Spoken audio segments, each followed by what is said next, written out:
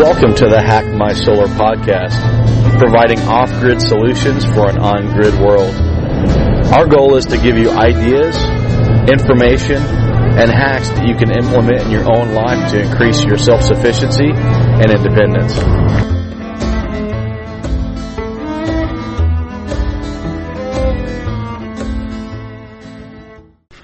Hey everyone, and welcome to the Hack My Solar podcast. This is Sean Mills, and today we're going to talk about how do solar panels work. So specifically photovoltaic panels, how do they work? How do they create sunlight or turn sunlight into electricity, and just how do they work? What's the science, right? And I'm not going to go into what the photovoltaic effect is and things like that, but generally how they work. Because if you understand how they work, then you can understand things that you should or shouldn't do to maintain high levels of efficiency in your system. And if you're going to spend the money to put a system in place, you might as well utilize it in the most efficient way possible.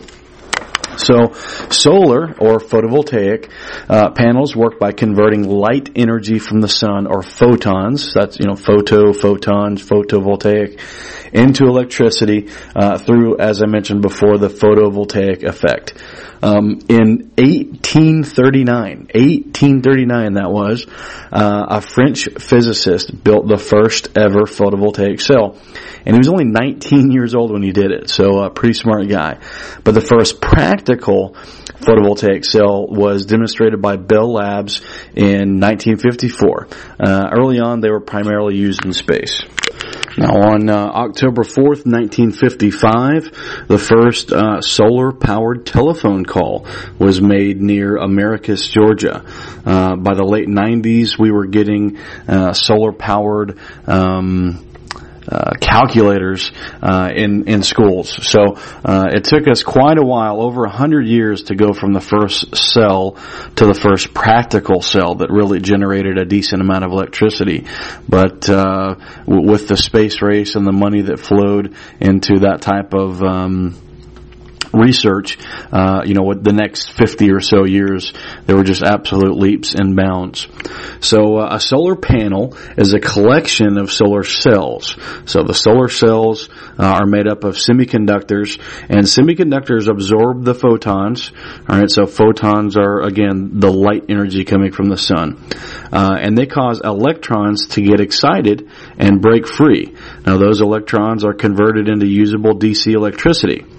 Now, solar cells are arrangements of silicon sandwiches, quote unquote, where one layer is activated with boron and the other activated with phosphorus. So if you're looking at a sandwich, a solar sandwich, your bread are the silicone wafers, and you've got peanut butter or boron on one side and jelly or phosphorus on the other side.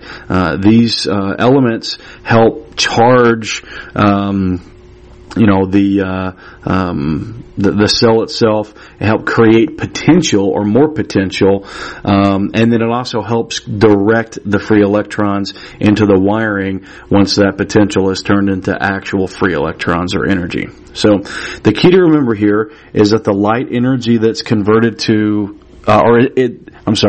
the key to remember is that it's the light energy that is converted to usable electricity. So when you're siting a group of solar panels, also known as array, so again, a collection of cells is a panel and a collection of panels is an array, you should do what's called an insolation analysis. Not insulation like the stuff in your walls, insolation, sol being the key word there.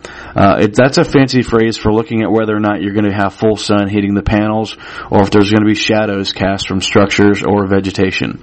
Now, part of this analysis will also be determining how much full sun you get in your area, and using that information to determine how many panels you need to charge your battery bank.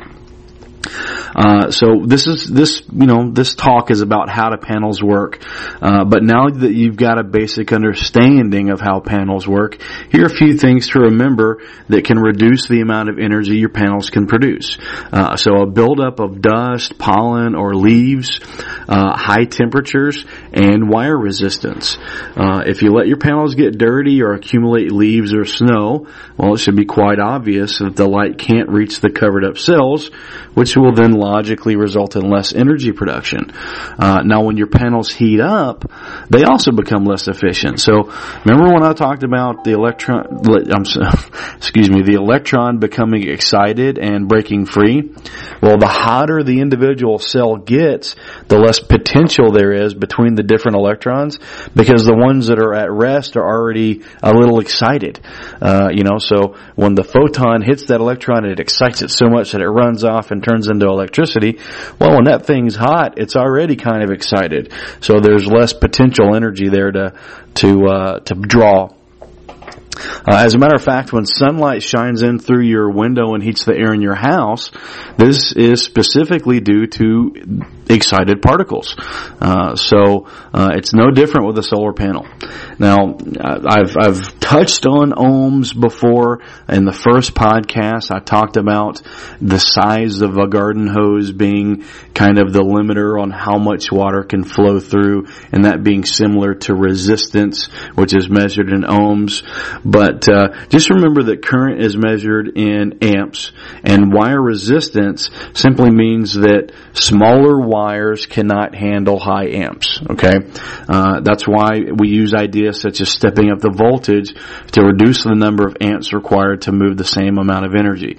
So we've said before, amps times volts always equal watts. So if the wattage is remaining steady, reducing one number, so reducing amps, has to increase the other one, volts, and vice versa. So if we increase the voltage, we decrease the current, and therefore we get less resistance in the wire. So that's something to think about when we talk about how to create a solar array. We'll talk about using combiner boxes to do just that, to step that voltage up, and that allows us to use a smaller diameter cable, which in some instances can produce pretty substantial savings. So thanks for joining us today. That's all we're going to talk about. Like I said, just wanted to talk about how solar panels work, and looking forward to talking to you again soon.